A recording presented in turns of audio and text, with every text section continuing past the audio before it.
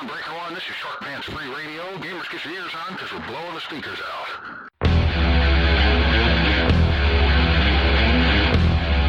Grimdark Live.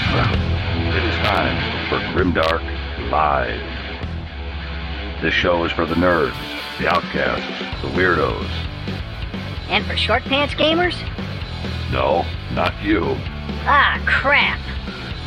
Get ready, all you Grimdark goons, for dice, dragons, demons, and a dwarf. Only right here on Grimdark Live.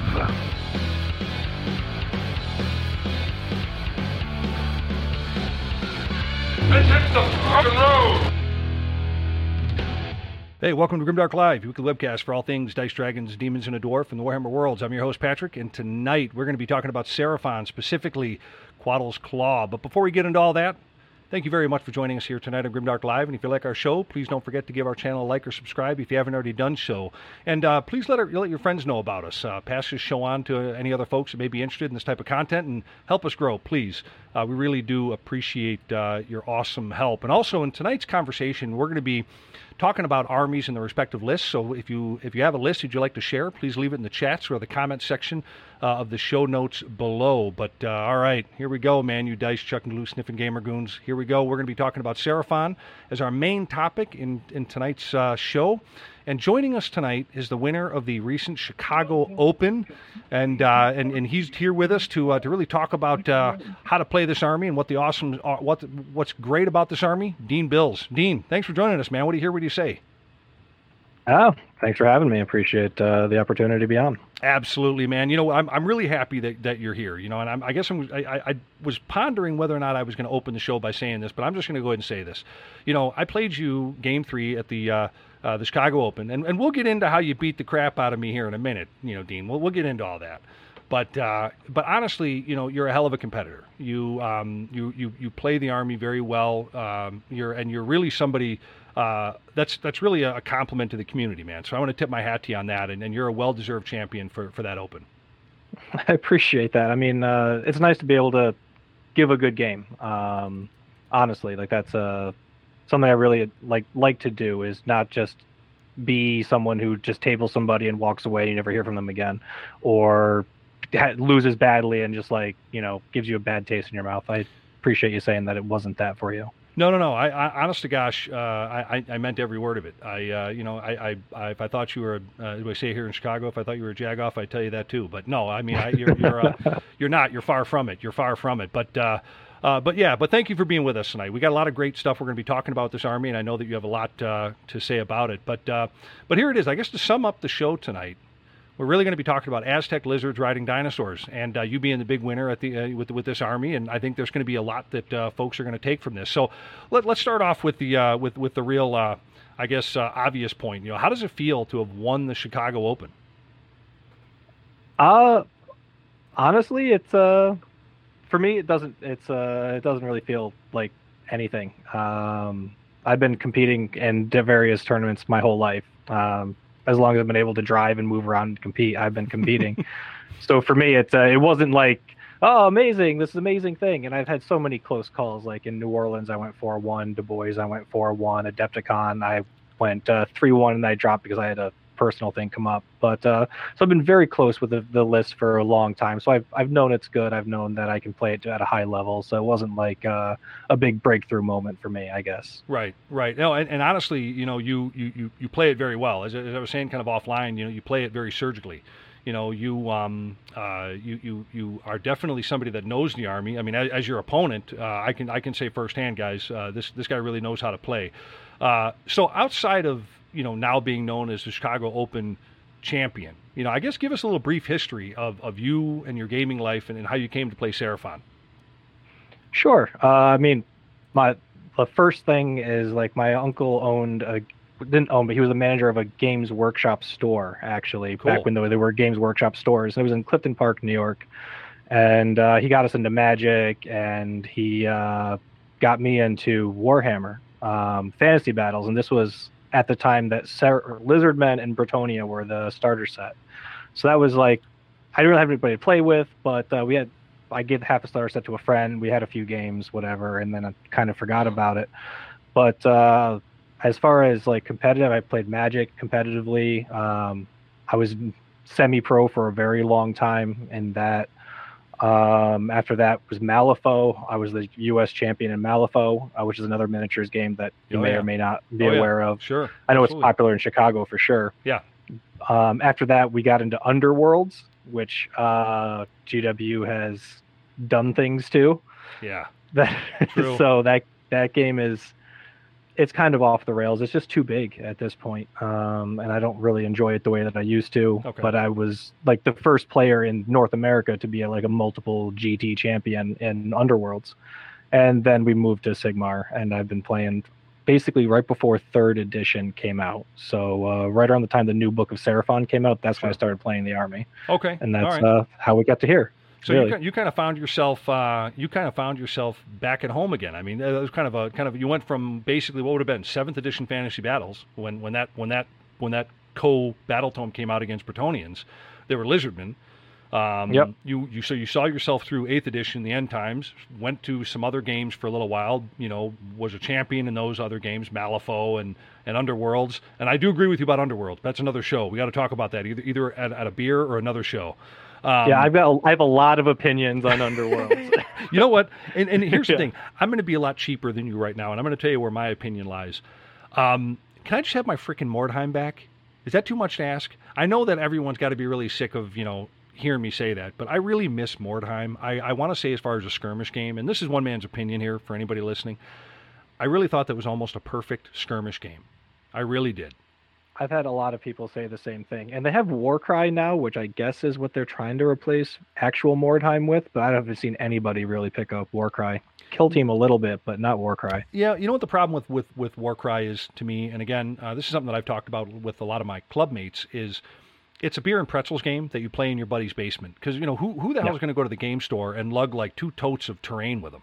I just don't see it being practical to play outside. That's why when you go to a store, I mean, I haven't seen it played at a store ever. I mean, probably since it was demoed when it was brand new. I've seen people buy it and leave it with the store. But so, yeah, I just remember the days of Mordheim, and I missed it. But that's me being very shallow. I probably...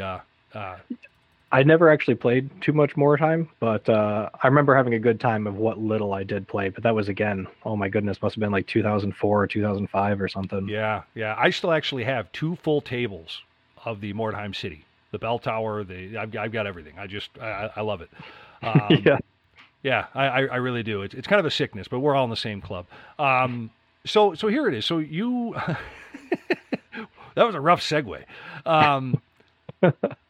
So back on Seraphon, we're going to really look at a list that I want to touch on something. Obviously this is Quaddle's Claw. This is what you played, and the first thing that you said to me outside of, hey, how are you, was a lot of people say that I'm playing the worst Seraphon list.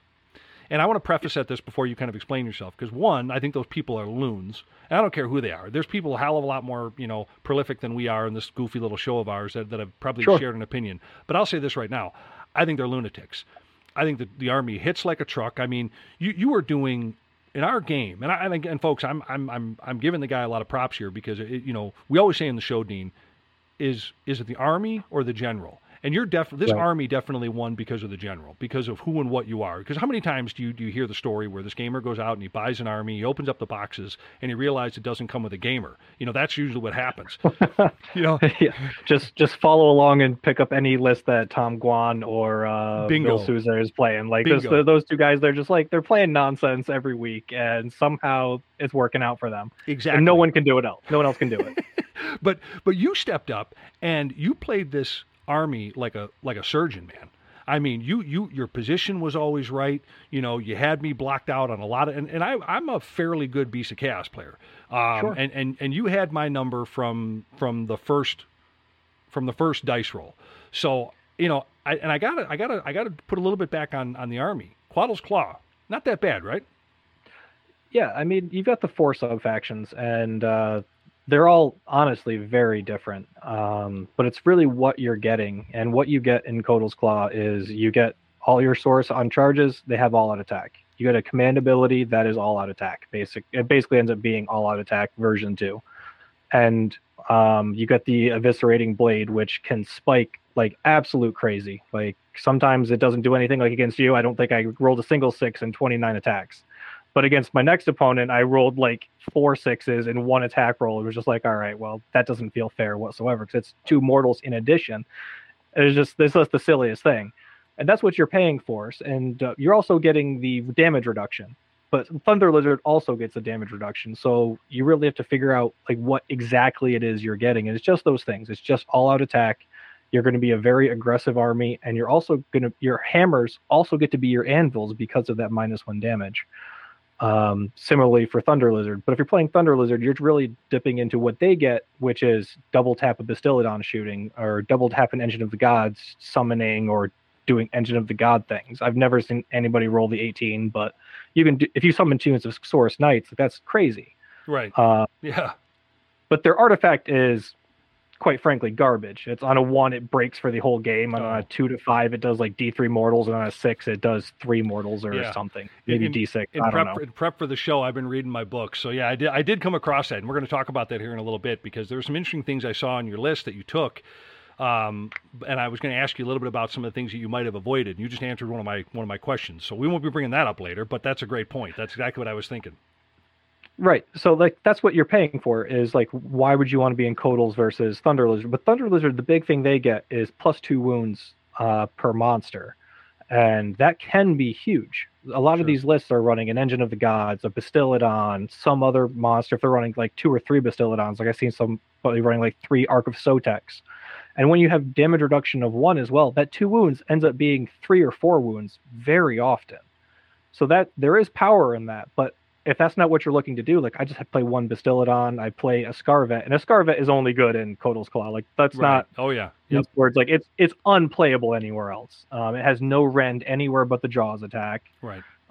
Completely unimpressive. You can't beat a 3+ save to save your life with the model unless you got an Eviscerating Blade strapped on, and then you're just like. Right. You spike mortals off, and that's the craziest thing you can be doing. So that's really what you're deciding what you want to be doing. I didn't really want to be going too monster heavy. Like if you're not playing the Stegodons get to be battle line or anything else, you're leaving a lot of value on the table, and that's not where I think the meta is anyway. With the Galleyvet meta the way that it is. True. So that's why I ended up being in Codal's Claw, because your hammers get to be your anvils. Your Saurus Knights have 7 attacks per model. And that's 71 attacks in a 220-point unit. That is, re-rolling 1s, 6s or mortal wounds in addition, that sort of thing. Like you clear a 6-man unit of Dragon Ogres on statistically even on dice. You're doing 30 wounds to that unit on the charge. Oh yeah, and that's just how many wounds they have. Yeah, yeah, and I lived through it. I mean, you were like, here's 89 mortal wounds, and I've just rated your credit, and I've just flattened all the tires on your car. I mean, it was like I felt like I was on the losing end of a hell of a bar fight. But I got to be honest with you, it was also, and this is what I want to go back to. I want to say this one thing before and we're going to get into your list here because I'm really excited to get into your list just off that little snippet that you gave us, and what a great explanation for Codal's Claw and for correcting me because I've been saying it wrong the entire time.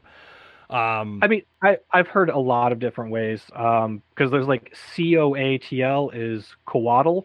That's like the flying bird lizard thing. Right. Is a coatl.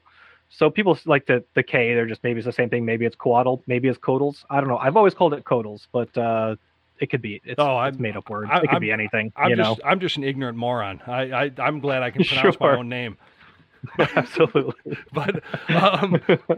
But it's so going back to this, I mean, you and I played. We'll just get back to the point. We're going to talk about your list here in a second. I don't want to jump ahead. You're going to cause me to jump ahead. So absolutely, you and I played Game 3, Day 1 at the Chicago Open, and quite frankly, and I've said it before, and I'll end it with this: it was a fun game. You're a heck of an opponent. Now, the list that we're going to be looking at this evening, that you kind of preface it here, and we're going to be looking at it here later on the show, is for a lot of you folks that are just joining us, it's the Constellation Codal's Claw. And I can say from firsthand experience, and I'm going to say it again because a few people just joined us, that it hits like a truck. But before we get into this list, let's stick with the Seraphon army as a whole, because you just started to touch on Thunder Lizards and some of the other points, and give us an overview of this army, because I want to narrow something down, and I want to go tie it back to the general or the army. Am I wrong? Because I'm an ignorant cuss, am I wrong when I say that I think Thunder Lizards is is kind of the non-thinkers version of Seraphon, or is that really ignorant to say? I think it's much more straightforward. What you're trying to do is it's very much in list building. There's not a lot of ways your opponent can interact with you. You're trying to shoot your Bastillodon twice, and you're giving it extra wounds. You're trying to activate an Engine of the Gods twice, and you're giving it extra wounds. So these are just things that you're doing that your opponent can't do anything about. You're building your army, and you're executing your game plan at list building. So it's a lot easier to play because there's not a lot of nuance in it. It's really hard to mess up, honestly. It really is. Just make sure if you're doing the Engine of the God thing, make sure it's near your Slaawn, so you get to do it on 3d6, and that's really all you need to pay attention to, and just hope that the incremental value you're generating that you built into the list is what you're getting out of it. Whereas if your whole army is getting all-out attack when it charges, you need to be much more cognizant of what you're charging, where your units are positioned, where your screens are, and that sort of deal. I do think it's harder to play, but that just might be my own bias. This is what I'm playing. I'm so smart that I'm this guy, But I do think but of those two factions, I think Kotal's Claw requires a bit more nuance to play than Thunder Lizard. Okay, then let me peel the onion layer back one more little part here, because I think we're on to something maybe agreeing. You're saying it a lot better than I am, and you're a hell of a lot more polite. But I'll put it this way: with a list like you're playing, I would say that the nuance there, it kind of puts you in a position where you have to be a tactician, because and which requires patience and brains. And I'm not saying, again, I'm saying more so than, say, a Thunder Lizard, and I'll tell you why. Because your army is far less forgiving. If you make a mistake once with that army, it seems like you're going to be paying for it twice. Whereas you may get some reprieve on your errors with, say, Thunder Lizards. Is that a fair statement? A little bit of column A and column B. I think they both are similarly forgiving in that they have like the wound reduction. So if you make a mistake, you're likely going to survive it, but it's how you're going to survive it. Like if you hit the Bastillodon and whatever, like you screen badly and they get to your Engine of the Gods, you get your Bastillodon, is likely going to survive. It's got extra wounds and it takes less damage. I mean, you're likely going to be okay. You're going to get to shoot it and then shoot it again in the next turn, or activate it again in the next turn. Whereas if you tie up my Kotal's Claw guys, they're not going to charge. They're not going to get that. They're not going to get that bonus. And because they're not going to get that bonus, the lances are doing less damage. It's a lot harder for me to work my way out of that bad scenario than it is for the Thunder Lizard player. And a lot of times the Thunder Lizard guys are running 10 skanks or 10 skank blobs or whatever. Yeah. And they can screen a lot better than 5 knights can. So when you position 5 knights, you got to be very precise on, where they are. Whereas with the 10 skanks, just like, here's guys, you killed them. Congratulations. Yeah, send them to their deaths. They're dead. Yeah. Like whatever, that's fine. They're here for you to kill. Whereas like, again, being my hammers and my anvils, you got to be very cunning with how you're playing them, because you can lose a lot of value just getting hit. Got it. All right, good point. Now I like the way you put that. You help me kind of rationalize a big portion of this army in my brain. So let's go on with another point that I have that I want to talk to you about from a 5,000-foot view of the army. Sure. So let's look at the current meta right now with magic-centric armies in the game, such as, and I'm talking about competitors of Seraphon, right? Sure. Let's look at the New Zeech, or say Cities of Sigmar, or maybe even Slaanesh at times, depending on the player. Seraphon, I got to tell you, they remain one of the strongest armies in the game right now, both from a magic and fighting standpoint. They offer some solid flexibility in their list builds, and even with the one I just kind of mother effed. I mean, I wasn't mother effing Thunder Lizards per se, but I love the cohesion that's in this book from soup to nuts, and it's really from any build standpoint. But yet, why don't you see more of these armies in the meta right now? I mean, I think you might have been. I believe you were the only Seraphon player at the tournament at the Chicago Open. There was another guy who had Seraphon, but they were riding cabbages, so his Stegodons were cabbages. Okay. there's a lot of conversion work in that. And I think there was two others. There was that cabbage guy, and there's one guy playing a croak list. Okay. Croak with knights. There were knights, so I think it was Thunder Lizard. I would assume it was Thunder Lizard, but I don't know. But as good as they are, I mean, everyone right now jumped on the Tzeentch bandwagon. Look at the fervor we're going to talk about here in a second with the Slaves of Darkness, leaks. All these, and here's Seraphon just kind of pumping along, doing pretty good. I think if there's a point to make about what makes Seraphon good or possibly even too good, I think it has to be on the Slaane's shoulders. Just your generic 265 point Slaane. He's a triple caster. Croak, we're talking about just the Slaane.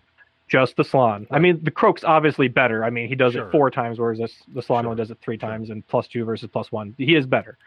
But just the Slaane, if you compare him to like any other caster in the game, he's a triple caster, a triple denier. Anywhere on the board, not 30 inches, anywhere on the board, he's denying spells. So you don't have to have him forward to deny your enemy spells, and also have them in your deny range, and have that sort of cadence back and forth play that a lot of other armies have to risk themselves into so that they can actually deny spells. The Slaane can just be in the back corner, a million miles from everybody, casting his spells, which are also board wide. And that's a package at 265 points. That might be where I would say that might be too good. Looking at at the time of the tournament, the twins, Alania and Elithor, were 285 points. They're a +1 caster, and they're a double caster. They do fight leagues better than the Slaane. So that's what you're getting for the extra 20 points or whatever. But I don't know that that's worth the same thing. If I had to pick a unit that's a little bit oppressive, I'd say it's the Slaane. For sure. I don't know how you build a list without a Slaane in it, whether it's Croak or just the Star Master, Well, I mean, that's kind of their calling card, though. I mean, top tier casting, right? I mean, sure. They have some of the best spell casters in the game. You can throw out endless spells to you want to puke. I mean, and they don't come back to wreck you. I mean, you have that. What I was also impressed with in our game was you have tons of ways to gain command points. I mean, you have access to tons of relics and tons of War Scroll abilities to generate CP. I mean, granted, with an army like this where you get a lot of gears, you're going to need them. But I got to tell you, that was another little innate thing that this army does. Yeah, a lot of people, they know the Slaane does, and he gives you on a 4+, he has 2 dice. On 4+, you get a command point. The Star Seer, 1 dice, 4+, you get a command point. The Star Priest is 5+, you get a command point. And I used to play Warlord battalions. You'd have more command points than you even know what to do with. Honestly,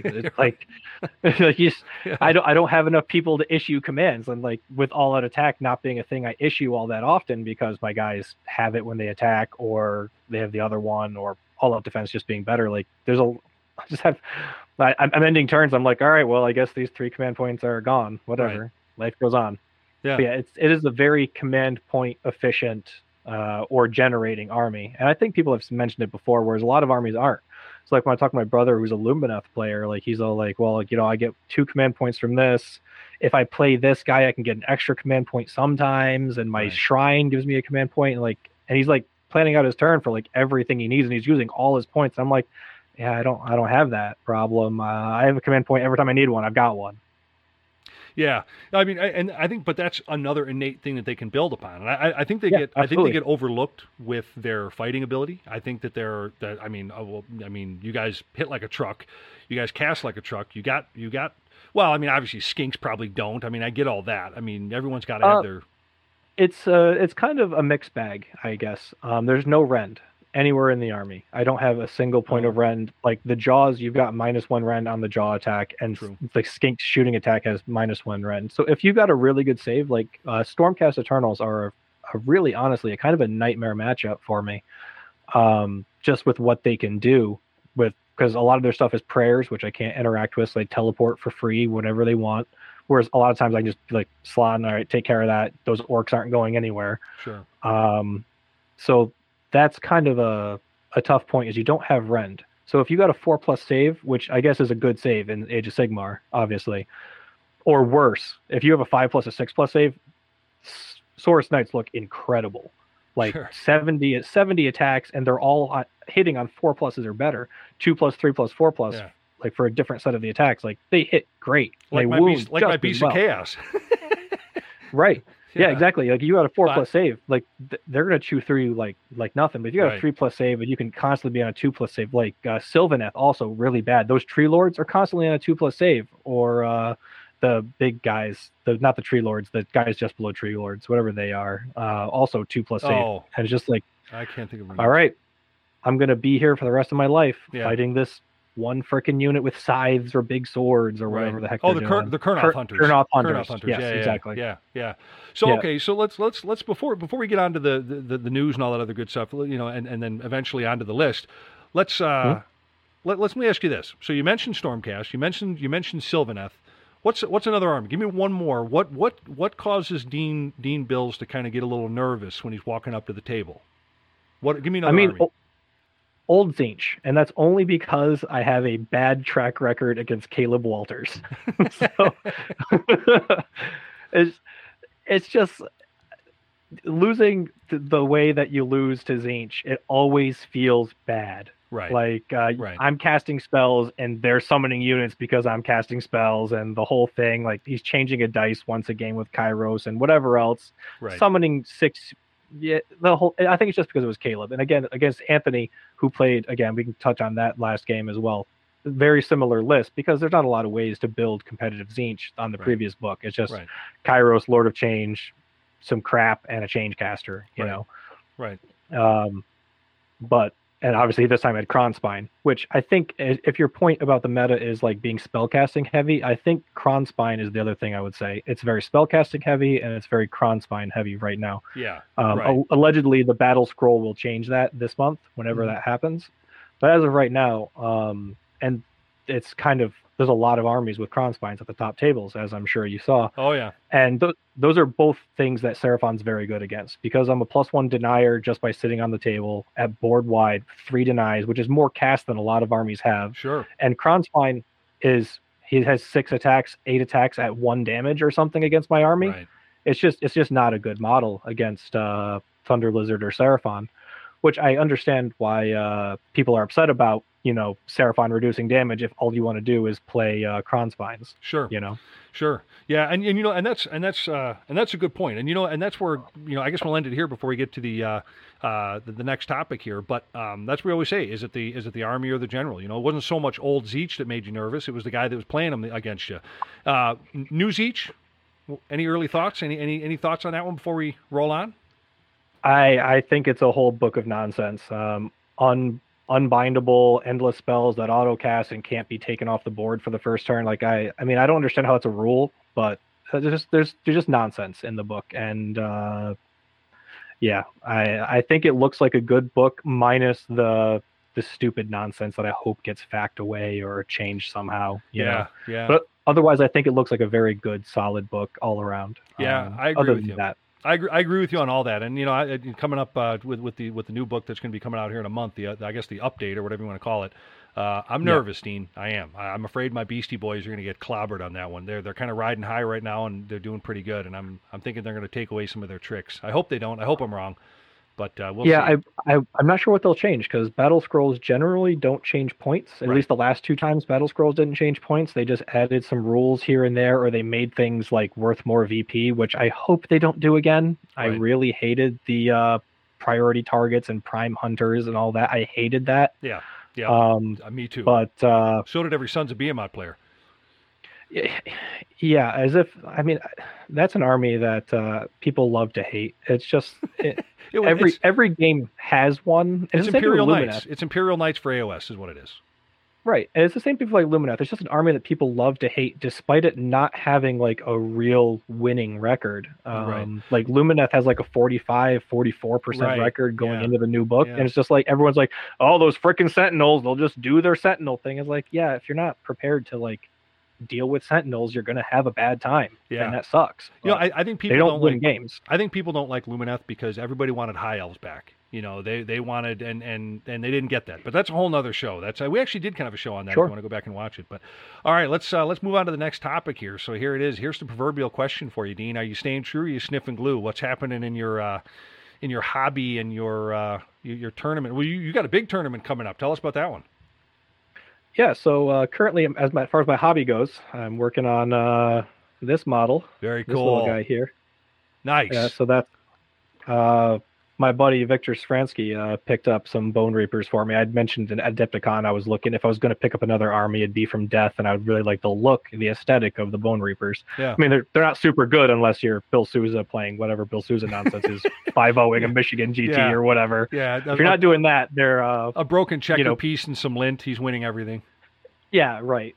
And so he picked up that, and I've built like 2,000 points of those guys since I got back from the GT, and I've just started painting the terrain piece, and that's what I'm working on now is the Bone Type Nexus.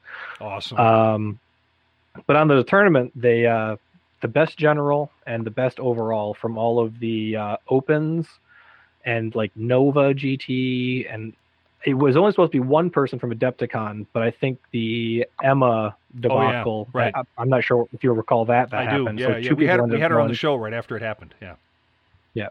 So that happened. So the two people went from there. So basically, there's this. It's an invitational. They pay your whole way out to this resort in New Mexico this year. I think last year it was somewhere else in the West, but it's New Mexico this year. The resort looks nice. They fly out on a Friday. We're only playing the championship invitational on Saturday, Sunday.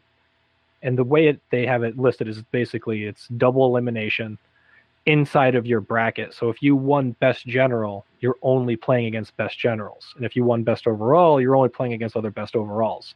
I'm not sure how many people there are in this. I really don't know. Like of those 5 events, I mean, there's 5 best generals, 5 best overalls, and it's double elimination. And they're saying you're playing anywhere from 2, if you lose both games, to 7 games. I haven't done the math on how many people that pairs out to exactly, but I can't imagine it's more than 8 people in each side.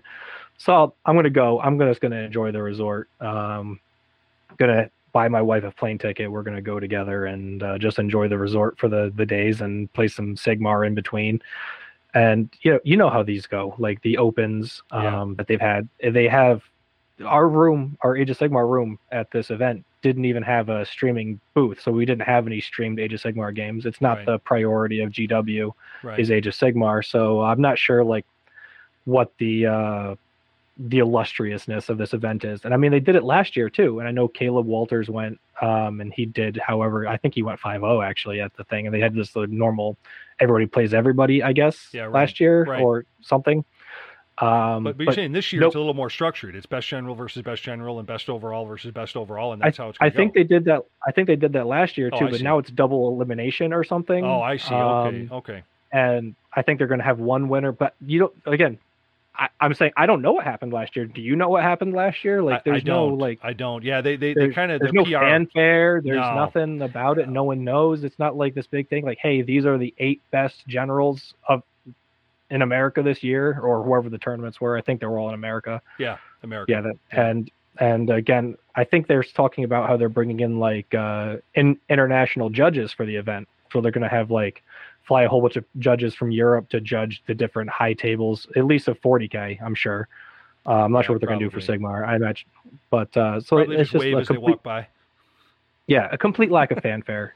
So it's like, I'm excited to go. I'm excited to have a plane ticket to a resort in New Mexico in November. I think that's very cool. Don't get me wrong. I think that's a very cool thing to do. I just wish there was more, hype or just some notoriety about it. Yeah. Like, I don't even know who the other people are who are going. It's not like you don't get your picture up on the webpage. Like, these are the competitors. Like, this is the thing. Like, these seats they call them golden tickets. And like, I don't know who they are. I don't know who I'm playing against. Right. Yeah, I imagine Yeah, I bet it is a little bit of a downer because you had to work really hard, to get where you're at, and I can sympathize with that for sure. Yeah, but again, I'm not like taking away from the event or anything. I'm really appreciative of the opportunity and everything like that. I'm not saying GW don't do this, but I'm saying do more. It doesn't cost you anything to put like a splash page on your webpage and just like the picture of your event winner. Like, these are the people who are playing. Just even that. Just having that would be like a big step up of like, these are the best people in America right now, which I mean, the Brits will be like, oh, the winner of the Special Olympics or whatever. Yeah. Yeah. It's their game. They get a little touchy about that, I suppose. Yeah, exactly. I was watching The Honest Wargamer and he's like, all right, let's look at the 5-0 list from the Chicago Open GT and Cold Club. Fucking America. Like, I love it. I love it. Yeah. That's got to go on a T-shirt somewhere. We got to find a way to put that on a T-shirt.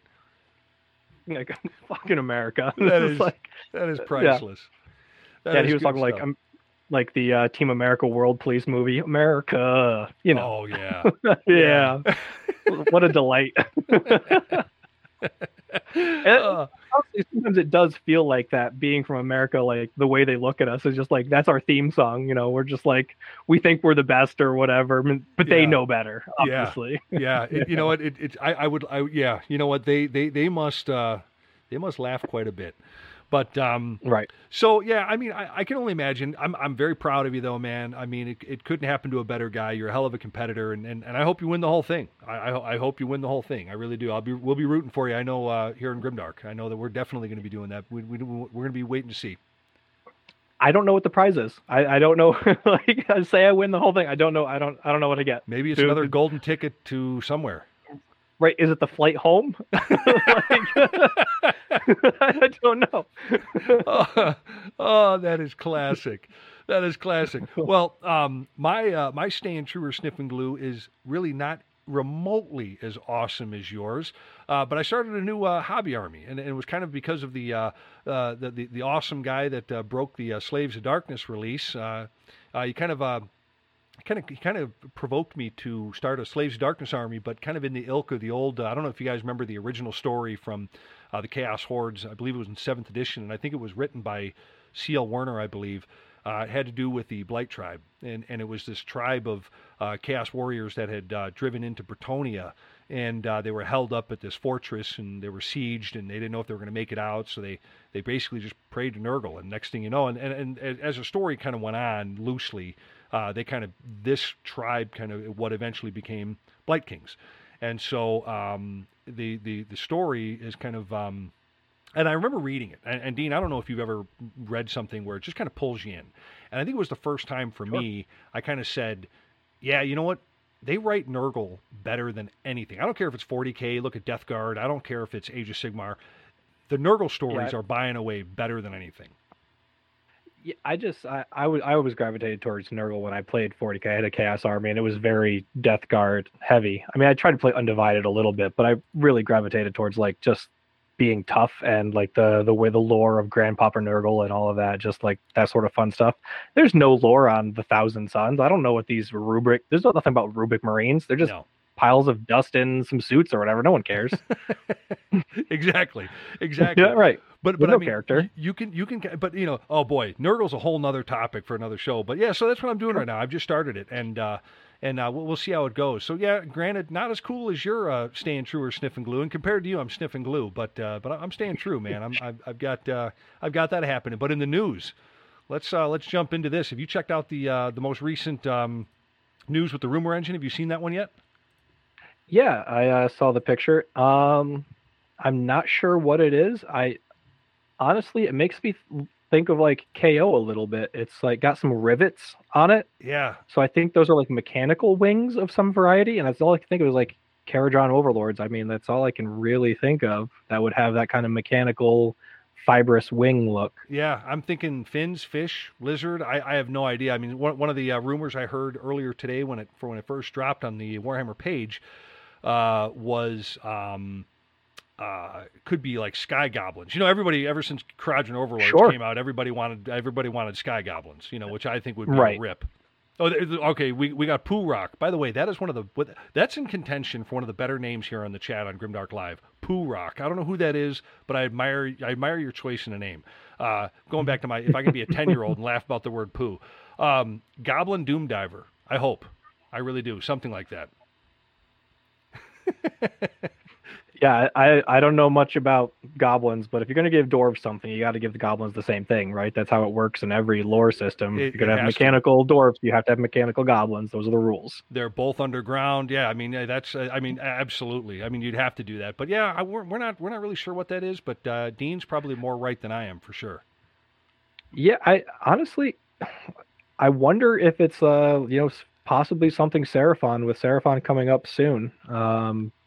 They've got to be for like first quarter next year is the rumor for the new book for Seraphon. Right. So I wonder if it's like some, new model for that, but I don't know.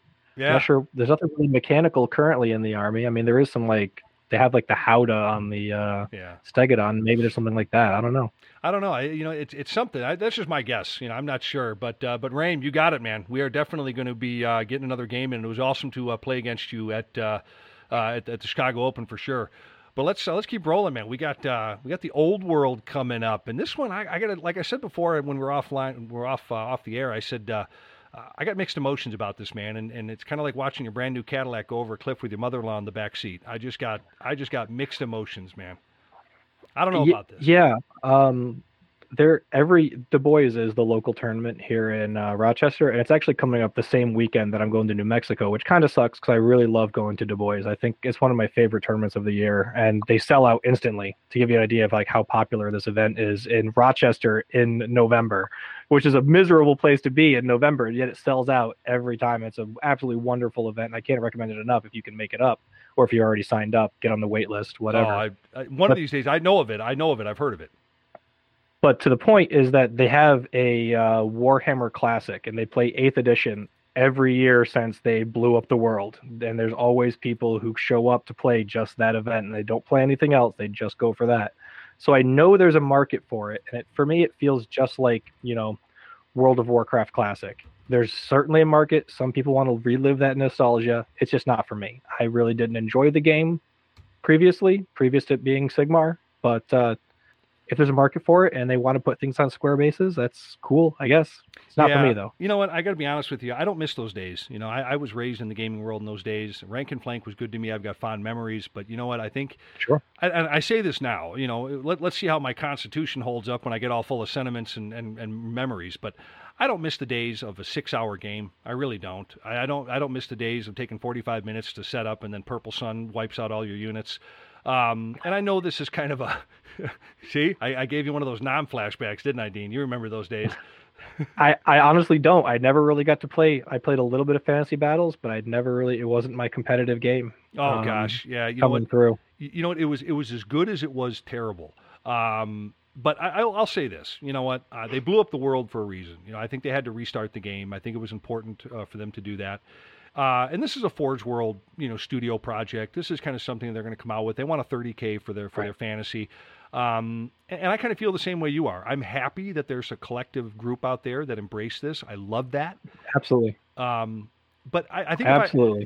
But I think if I wanted squares and rectangles, I would have played Kings of War. I would have gravitated towards the ninth age or whatever that collective group of gamers was.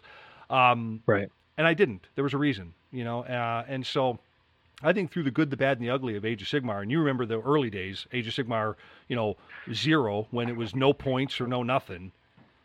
I had feelings about it for sure. This was like big when I was big into Malifaux. That's when they blew up the world, and I was just like, how do you have a game with no points? And also, how do you have a game that has like codified rules for who has the largest beard? Like, come on. Oh, man. and like Howl, and you know what?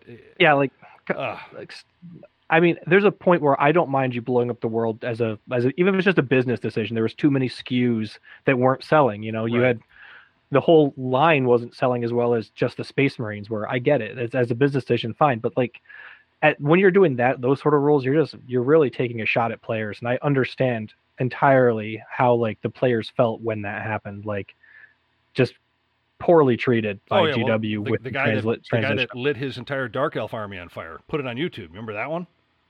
I do. Yeah. I do, and lighting things on fire as a form of protest is the wildest thing to me. Like people who are like lighting J.K. Rowling's books on fire, like she already has your money. Yeah, right. Like, are you going to buy more books to light them on fire? You're giving her money. Like, you're not hurting the company. You're not hurting anybody. You're just making a spectacle. And like, I get it. You feel bad, but that's not the way to do it. Just don't buy future stuff. Which, if that's what you're doing, good job. You spoke with your wallet. They listened, and Sigmar is a wildly better game than it was when it was released. And I think it's better than whatever fantasy was. I've often said that I think 8th edition was almost a perfect game with a couple of house rules. I think Age of Sigmar is light years ahead of that. And I'm talking about 8th edition fantasy battles here, gang. And going back to the business thing, before we move on to our last news topic, is plastic kits. They're back into production. I know that I've been reading a lot about they're moving a lot of the most popular Finecast kits. I know the past couple of days you've seen stuff come out like the Bretonnians, and now they got orcs, and they're actually going to actual polyvulcanized plastic, which is good, getting away from that fine crap.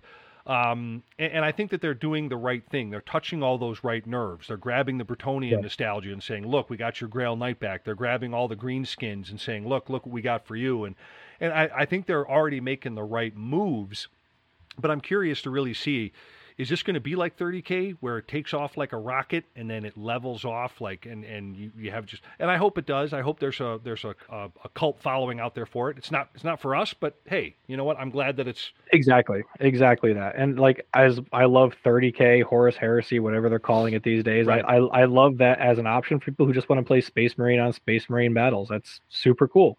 Yeah. Go have fun with that. It's not for me. I love my Necrons, and if I'm going to play 40K, I'm going to shoot you with stupid little laser beams or whatever. Like that's what I'm there to do. But and there has to be a plateau, to your point. Like there's only so many people that are interested in this, and you're not going to bring new people into like this kind of archaic old style of war game. Right. I mean, there was a reason it failed. I mean, like that's at the end of the day, there was a reason it failed. Oh, well, yeah, the big reason is hopefully people aren't having to walk around with the Gutenberg Bible, every time they want to like look up a rule they don't want to get into that again. All right, so here it is. We got our last topic of the news, and this is the fun one here, Dean. We got Arcan is back. We got the Slaves to Darkness leak, and I got to tell you, not since the Cruel Boys were leaked has there been this much hype about a sneak peek in an army. And this kid, and I'm going to say he's a kid because he looked, I don't know how young he is. Let's just say this young guy. He had the new Slaves of Darkness Codex. He leaked the whole darn thing on the Facebook page, Slaves of Darkness Facebook page. They nuked it, right. But like good gamers we all are, we held on to as many of those pictures as we possibly could. Internet's forever. I mean, exactly. We all know it. The internet's forever. Yeah. I mean, what did you think so obviously you play your Seraphon, but you do have a little of that Death Guard in you. So what did you think when you saw this? Honestly, for me, it's been too much. Like I've been trying to digest the Lumineth book because that's coming out, and my brother plays Lumineth, and he's got events coming up because he was still planning to go to Du Bois and everything else. So I was trying to digest that book. Sons of Behemoth came out.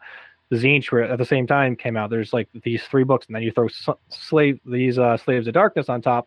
And I don't even have a street date for these guys. Yeah, December. I mean, obviously it's December. Yeah, it's soonish. There's a book. It's been printed. Right. I mean, but they probably want to release it with maybe there's new models or whatever they're doing, new kits or something. I don't know what the plan is.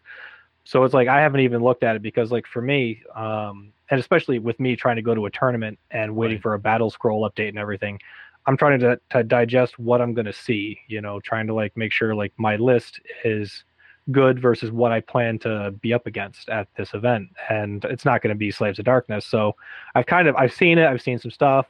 It doesn't look too crazy to me, right? But I mean, it's cool that it's out there. And honestly, I think that companies really need to lean into like spoilers a bit more, because this always happens. Like especially when companies are like, they're against the spoilers happening. You see it with like all these games like Magic, whatever spoilers are happening. When they're like illicit spoilers, they always get people hyped. Like, oh, it's illegitimate. I'm not supposed to see this. This is a thing. And like it always gets people psyched up. You think that one of these PR companies would have like thought of this by now and like fabricated the whole thing, like fabricated leaks of once every so often, so it doesn't like become routine, Right.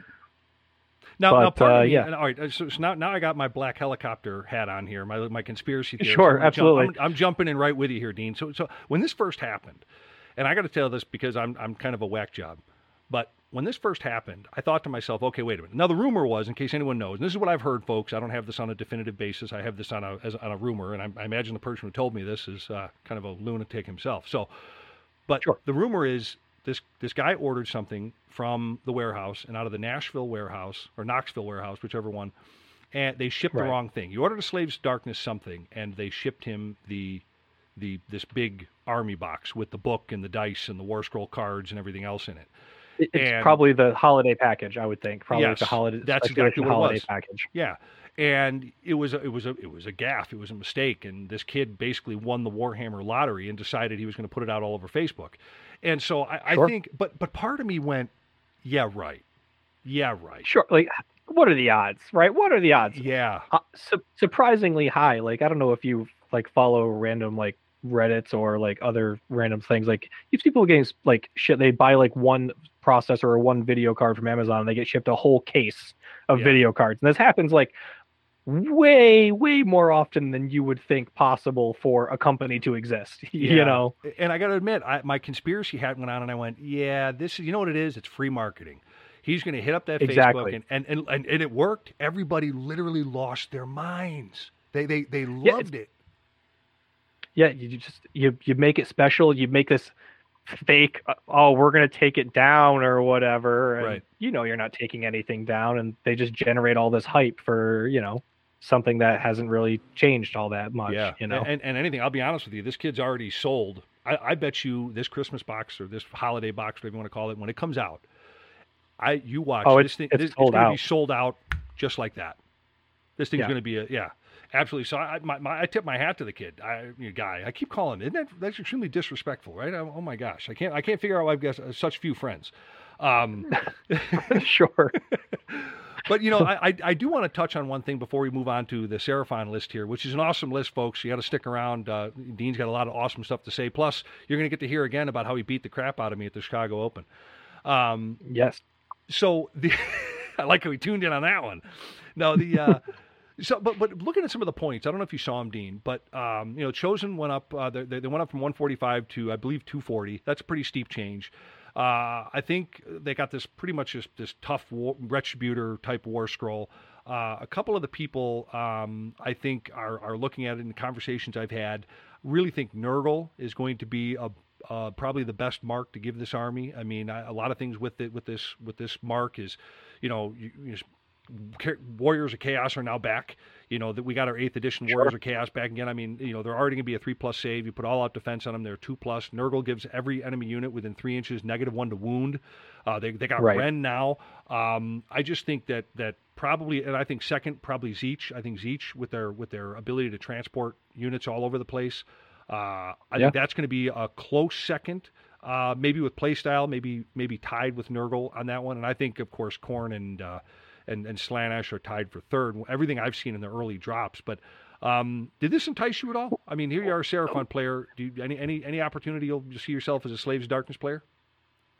Probably not anywhere in the near term, because I'm trying to like balance like my armies with what the people I have around me are playing, and we didn't have a death army, so I picked up a death army.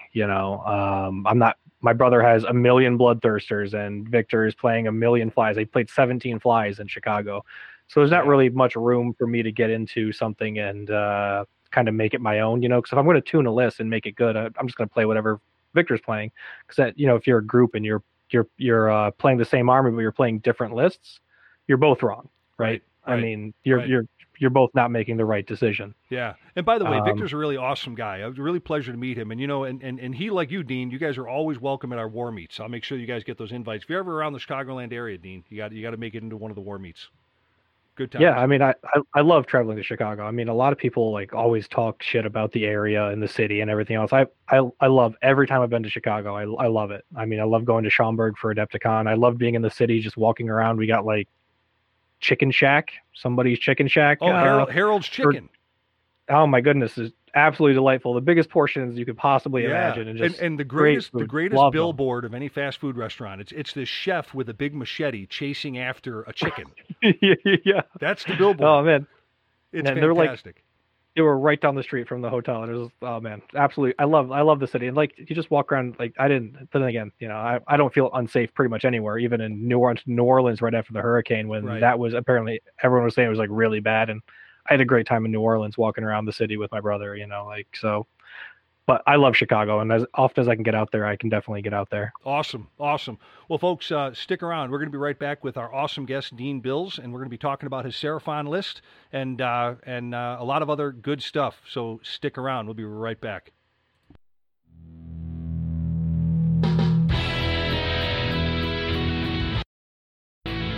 Hey, gang. I want to thank you for being with us today on Grimdark Live. Thanks for being with us on tonight's show. But before we get into our main topic here on the show, I want to ask you to head over to grimdarklive.com to enter the Nerd Bunker and become a supporter of the show on Patreon. There are 6 different levels to fit the support you may be interested in, and all provide special benefits and services to our members. So please head over to grimdarklive.com and become a patron of the show.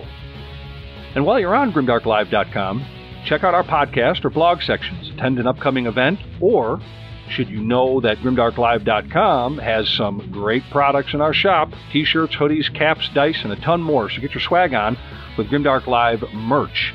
Also, from grimdarklive.com, you can find us on Twitch, Twitter, Facebook, and other social media platforms. We're constantly updating the website, so check it out for new stuff on the site. But with all that said, we just want to thank you for being part of this show and being here with us tonight, here on Grimdark Live. Now, let's get to the main topic of the show. Here, Lizard.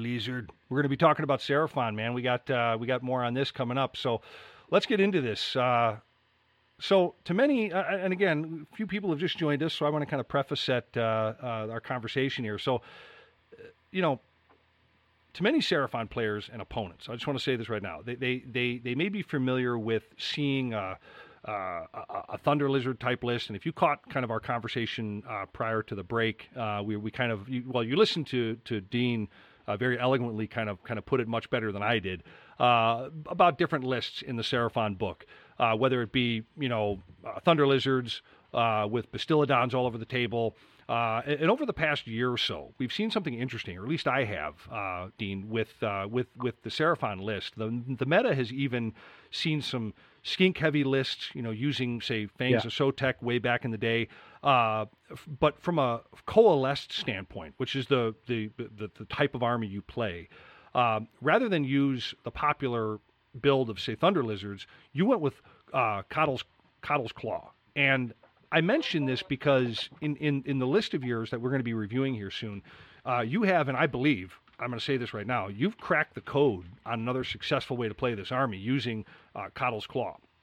So, Dean, let's get into your list tonight, and everyone here, I want you guys to understand something. I'm not saying this because the man beat the hell out of me in the game, and I'm not saying this because he's here with us, but I think you guys are going to see something, kind of a glimpse into a good tactician, a good tactical list. And don't get me wrong, all coalesced units, are good in their own way. But I think this is definitely more of a general's army than it is the army itself. That's one man's opinion. Is that fair, Dean? Yeah, I think it's of the list that you can play, I think it's probably the most tactical. And I can break down a little bit of what they're all about. We'll get into that in one sec. We're going to put your list up on the screen and the whole 9 yards. But let me say this before we get into it, because to many Seraphon players and opponents, right, they may be familiar with seeing a Thunder Lizards type list. And the reason why I keep hashing on this is because, when I was talking to people before you were on the show, they were like, oh, is he going to talk about Thunder Lizards? I said, no, he's going to talk about his list that we played the Chicago Open with. And maybe they didn't go look at the Best Coast Pairings app because everyone's already pre-programmed to go Thunder Lizards. They want to see Thunder Lizards. And it's the weird thing how it's almost hypnotized the community to expect a Seraphon player to be playing Thunder Lizards. And I think what they're going to see tonight is going to be a stark difference. So Dean, let's get into your list tonight and give everyone here a glimpse. And I'm going to say this right now, a glimpse into some brilliance. I think all your coalesced units in your army get that keyword, and coalesce is what I'm talking about here, folks. And I think they gain the listed abilities for that. It's called a constellation, right? Did I say that right? Yeah, so you have your two sub-factions, Coalesced and Starborn, and then there's the sub-faction of Kotal's Claw, Thunder Lizard, Fangs of Sotek, or Dracothian's Tail, that are sub-factions of those two big banners, and they're wildly different. But yes, you get all Coalesced, and then when you declare Kotal's Claw, your units also gain Kotal's Claw. I got you. Okay, so let's get into your list here. So we got Kotal's Claw. You're from Shaiish. Your grand strategy is take what's theirs, but you're 2,000 points. So, your grand strategy is 2,000 points, but your triumph is inspired. Your heroes, you got a Saurus Scar Veteran on a Carnosaur, you got a Slann Star Master, a Skink Star Seer, a Skink Star Priest, and that damn Celestant Prime that you held off for 3 turns to build up that hammer, and then you clobbered me when I was already down. I got it. I got your whole hero list there. I was stunned with the amount of damage your Shoggoth put onto the Celestin Prime. Oh. I didn't ask you anything about your attacks. I was like, whatever. It's a hero. He doesn't cost 325 points. I don't know how much he costs, but I'm pretty sure it's less than 325. I was like, he's not going to fight the Celestin Prime that's been waiting in the stars for this fight for as long as he's been waiting. And he put the hurt on the Celestin Prime. I mean, the Prime did whack him off the table immediately. Right. But before that, he really feel like 6 wounds. Well, I got to tell you, after all, for 155 points, the Shoggoth is like the MasterCard. You don't leave home without it. But you had 2 of them, and I wasn't even fighting. Yeah. I wasn't even fighting the general one. I was just fighting your second Shoggoth, and he really, really like that was a unit I was very impressed with. Yeah, I love the Shoggoth, and again, now you know why I'm a little nervous for this update that could be coming up. I'm afraid what's going to be coming down the pike with them. But to round out your list, I mean, you got 2 units. You got a unit of 5 Saurus Guard, a unit of Chameleon Skinks. You got a unit of 10 Saurus Knights. Those damn Saurus Knights, folks. We're going to talk about these spears. This guy put a hurt on me like you would not believe. And then 2 more units of 5 Saurus Knights, and then obviously the Bastiladon, the Solar Engine. Don't leave home without it. Every Lizardman. There's my old timer talk again. Seraphon player always has those in their list. So, I go ahead. Quick aside, I would cut the Bastiladon. Honestly, okay. The reason it's good and you see it so much is when you buff it with a Skink Priest in Thunder Lizard, you get to shoot it twice, both times with all-out attack, because the Skink Priest has all-out attack for just for shooting that lasts until your next hero phase. So then you use that in your hero phase to give the Bastiladon all-out attack. Then you shoot him once, shoot him again at the end of the phase. Both of those have that all-out attack bonus. And you're really racking up shots doing it that way. But when you just have the one Bastiladon with having to spend all out attack with it, it's 3s and 3s, -1, 2 damage. Right. They're making 3 or 4 saves on average for me, and it's doing like 2 to 4 damage a phase. Right. The only thing it's doing is living. That's the big thing. And that's, hey, you know what? We've always said you need shit to get to shit, stand on shit, and kill shit. And you're standing on shit. Yes, and you're doing it. And that's why he's in the list. He's not there because he's doing a lot of damage. He's this amazing model. He might have been better off being an Ark of Sotek, honestly. Yeah. Just because it's a lot cheaper and I can do something with the extra 90 points or 85 points, whatever. Right. So let's get into the list here. I mean, this is an interesting mix of I'm going to say Saurus and Skinks, right? And it's interesting that you went non-typical with, I would like to say, a Kotal's Claw list, and not, how do I want to put this? I guess you didn't go all in on Saurus spam like you generally have seen in a lot of these type of lists. You know, I mean, obviously, I guess I'm not counting your Knights as Saurus spam. I guess that's kind of unfair to put it that way. And you did have your Celestin Prime to tenderize your opponents, namely me. So let's get into this. Let's start with the general here. Let's start with your Saurus Scar Veteran on a Carnosaur.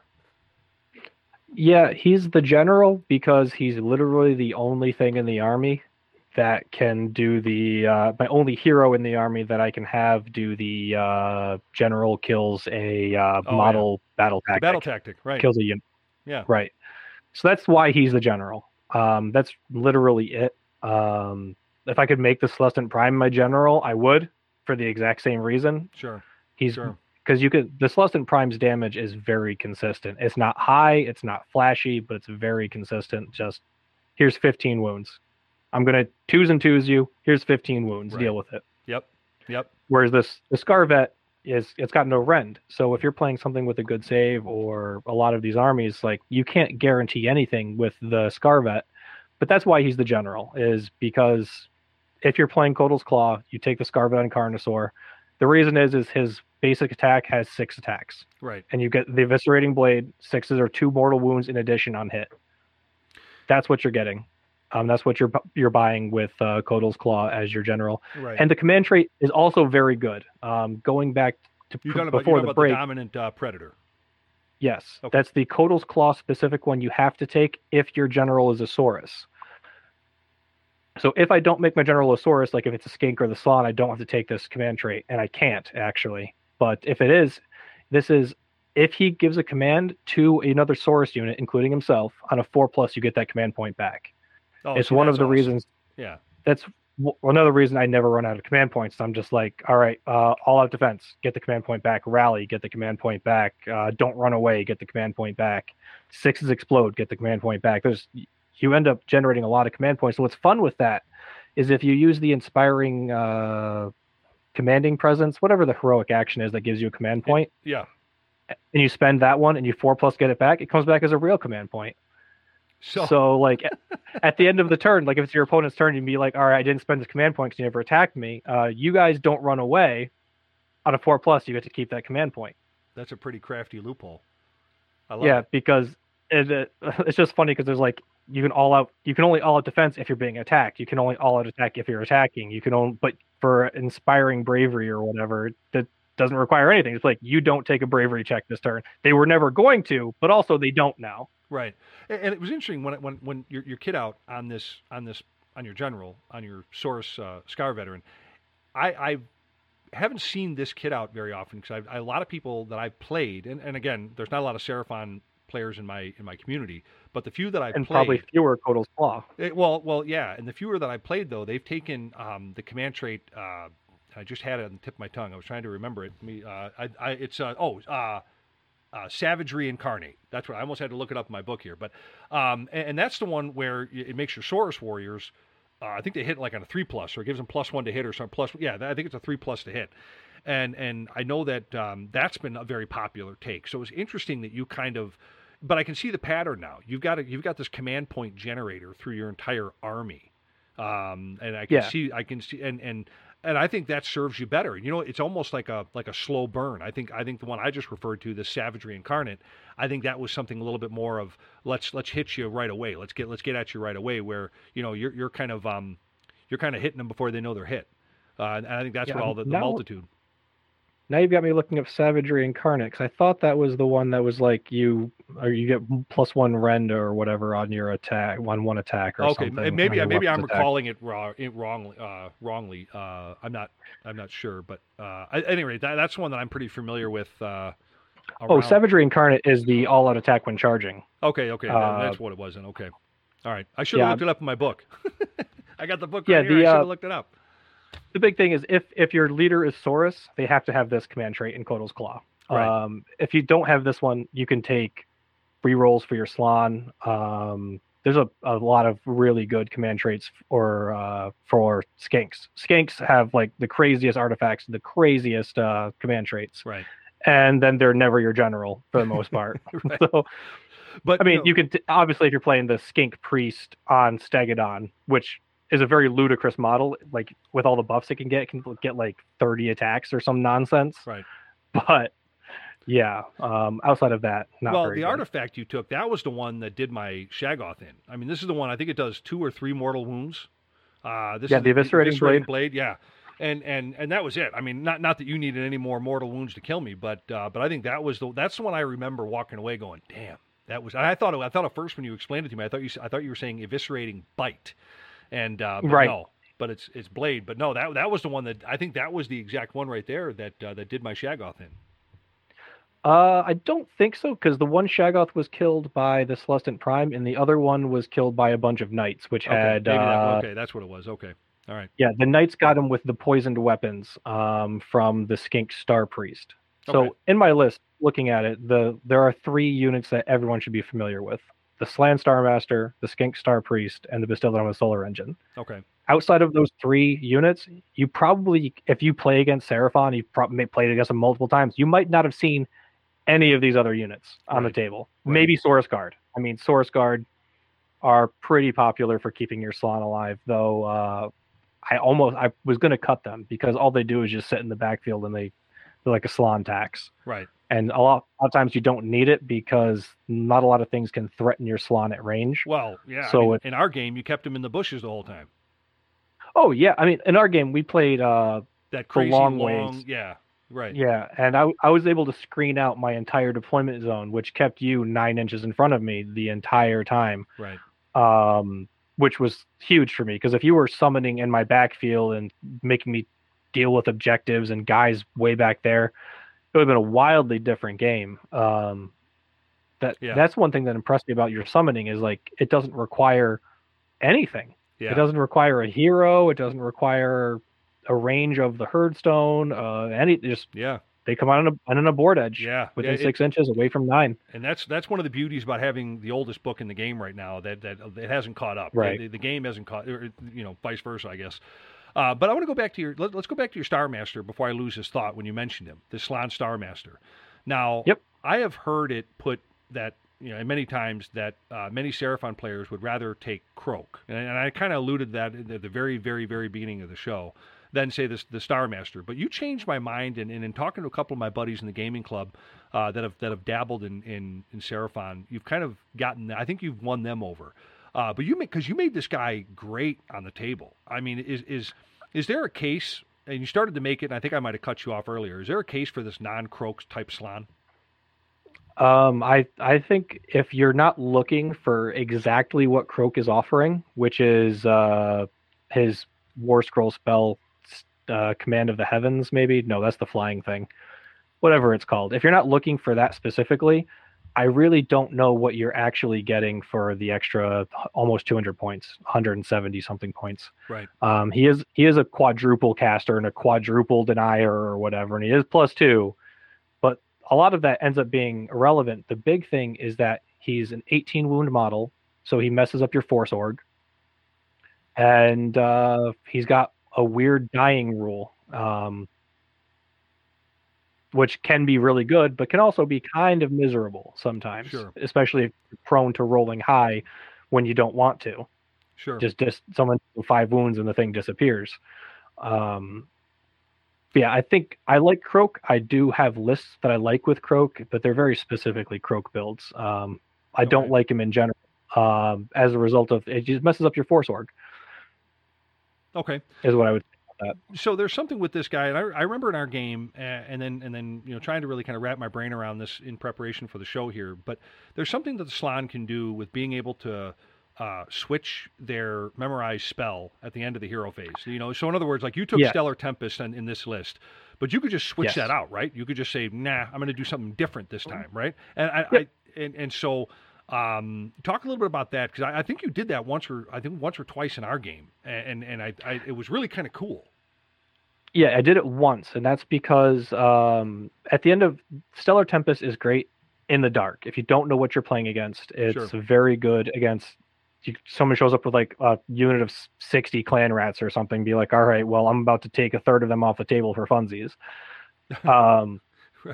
So it's but if you're not playing against that, and I didn't play against anybody that Stellar Tempest was good against, I immediately swap it out for one of the other spells. Either the Endless spell, just you cast this spell and it kills all endless spells around him, or it's very often the Artifact Breaker, which is what I took against you, which is you pick a unit within 24 inches that has an artifact. It does that model 1d3 of damage, and then on a 4+ it breaks that artifact.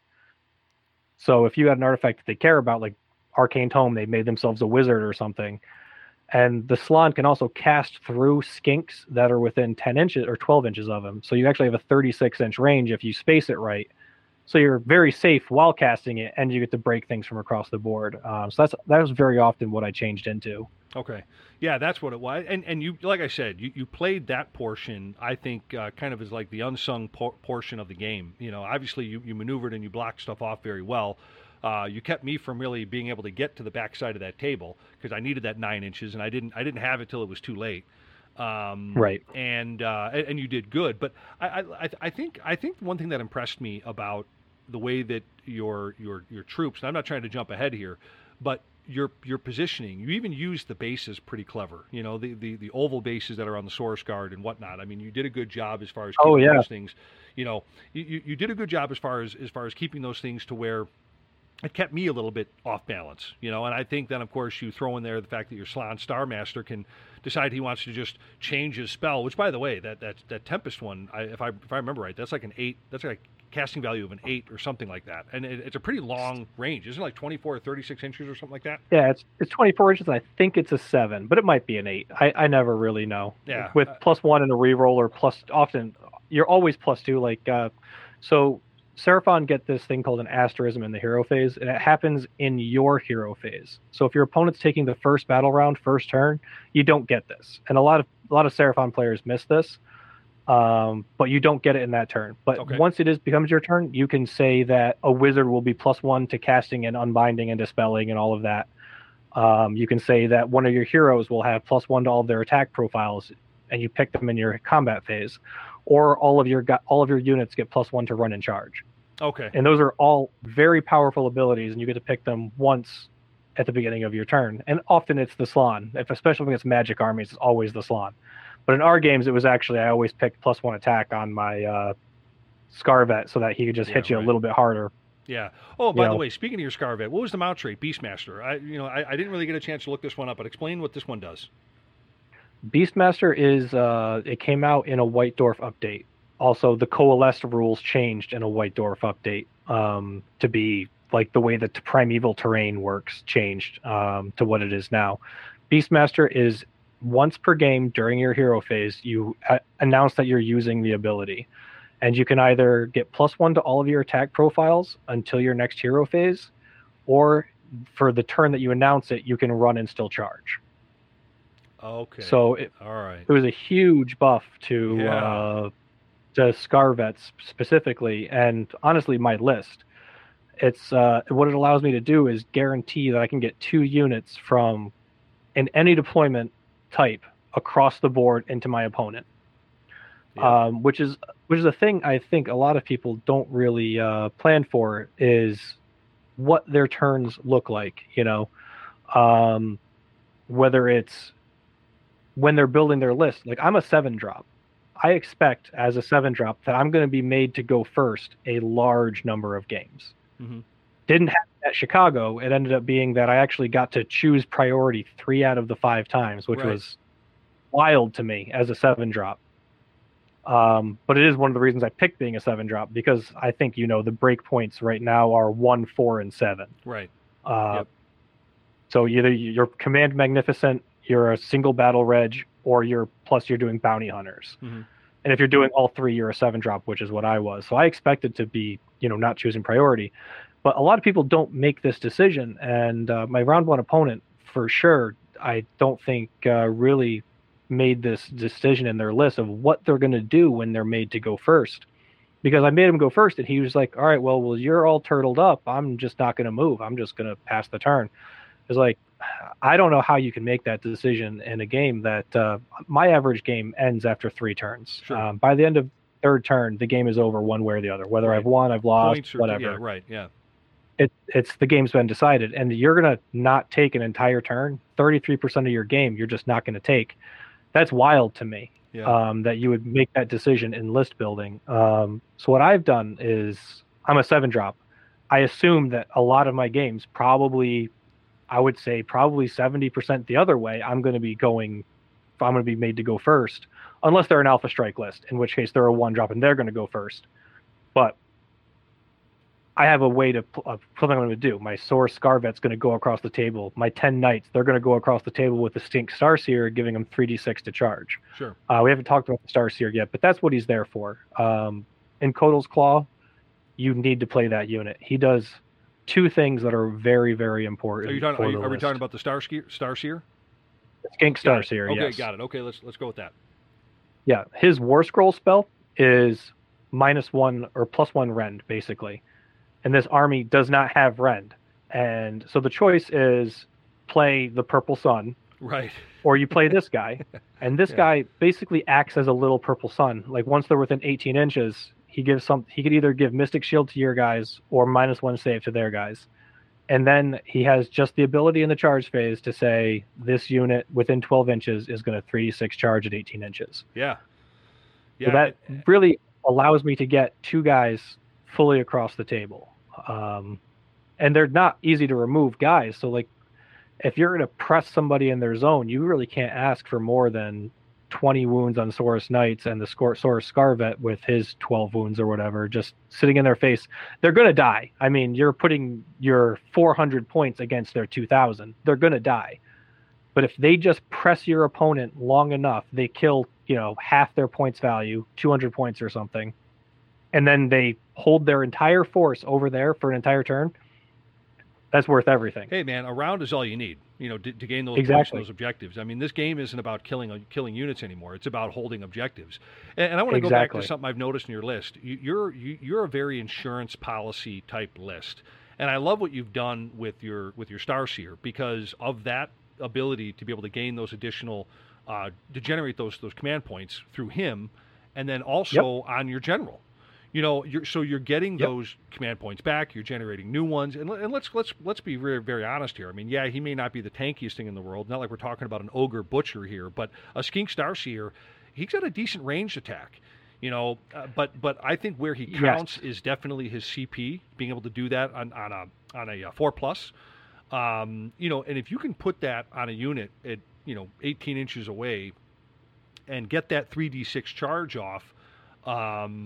I really think that you're cooking with gas at that point because there's something too where the control fate, I believe it's a -1 save debuff or a +1 save buff depending on what the target. That's the spell. Yeah. Yep. Yeah, that's the spell we're talking about. And so I just had to remember it. I was trying to recall it when I was trying to chase it down when you were saying it, and I was trying to make sure I got it right. But coupled with I call him his younger brother, the Skink Star Priest.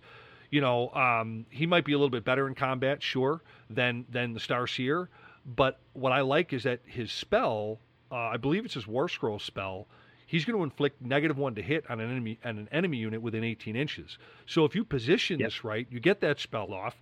I mean, I really see what you're doing here in this list, and you're building an insurance policy for later with those CP, but you're taking the things away that any army depends on. And that's in order to do something, we got to hit you. Yeah. And honestly, the Star Priest Blazing Starlight is the spell that's -1 to hit for a unit. It's almost never cast because Hand of Glory is busted in half. And that's why both skinks have it. Again, as an insurance policy. That's right. In your list, both of them have Hand of Glory, right. And Hand of Glory is reroll ones to hit. And when you're attacking 70 times, that's... Oh, trust me, you did it to me. Yeah, right. I did. I buffed the unit of 10 with the reroll ones and 6s to wound or mortal wounds. And they just ate that unit of 6 Shoggoths. Or 6 Dragon Ogres. Yeah, I guess it's they did too, man. I guess it's the best. I guess it's the reason why you take a skink wizard in the first place, right? Is re-rolling those ones in that. I mean, it's with that 18-inch range, and I guess it'd be a pretty low casting value.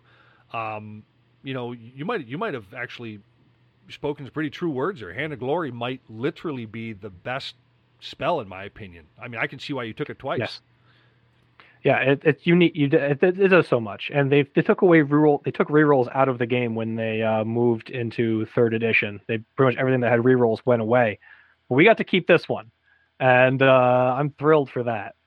Okay, so I got one more question for you, and I want to bounce this off you because I was looking through the book here while you were talking, and there was one spell that came across that I noticed. I kept getting it confused with the previous spell that you had on your Star Master. With basically it's I call it the napalm spell. That was the Stellar Tempest, where on a 5+, each model in the unit takes a mortal wound.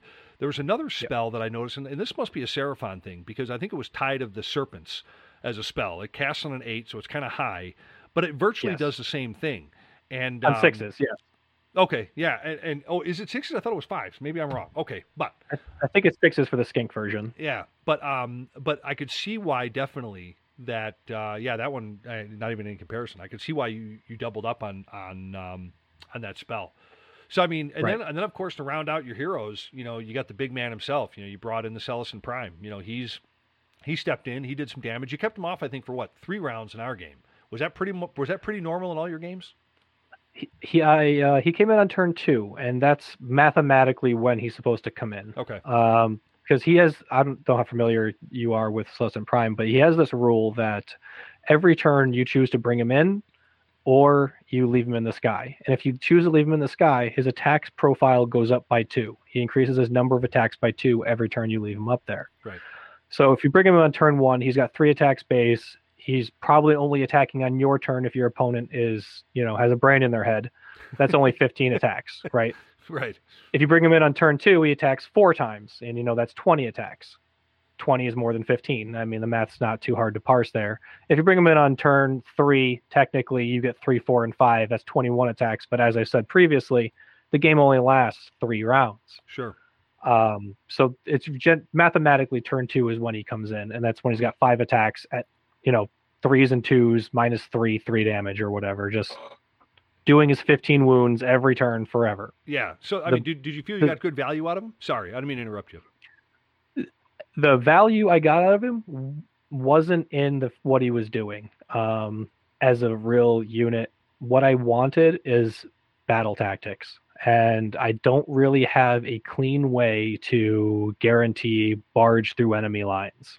I see. So I took the 5 skinks, and I wanted in my hero slot a way to do that. And the reason I talked about the twins earlier is the twins had this spot. I had the twins with the boat, Laucon the Soul Seeker, or whatever. Sure. And the twins are a double caster. The twins also generate CP while they're standing next to your general. And they end up being on, they're a 3+, 5+, and the Celestia Prime's a 3+, 4+, and just comes in wherever you want him, charges. He guarantees whatever he's going to do, but he's always going to show up in their deployment zone. It guarantees barge, and he's very hard to remove. So that's why we ended up with the Celestia Prime over the twins. I was like coin flip versus the twins. Before going into the event, I almost played the twins. Wow. Yeah. Well, it worked. Your decision worked out for you. It did. It really did. The Celestia Prime did a lot of work. Also, he picks a spot in the shooting phase, and everything within 3 inches of that spot takes D3 mortals. Right. No roll, nothing. It just happens. And that was huge throughout the tournament. Just being able to guarantee something that was on its deathbed, especially the thing that was controlling the Kron Spine. Get it out of here.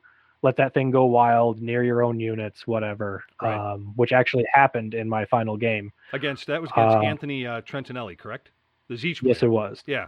Yes. And that was a close game. I think it was 31-30 or 32-33 or something like that. I mean, it was pretty darn close. 32-31. And if you want, I can talk about what happened in that game. Please, because Yeah, so that game, what ended up happening is he was one of the 2 opponents that I had that had lower drops than me. He was a 2-drop because you can only have a 2-drop with 2 monsters or whatever. Right.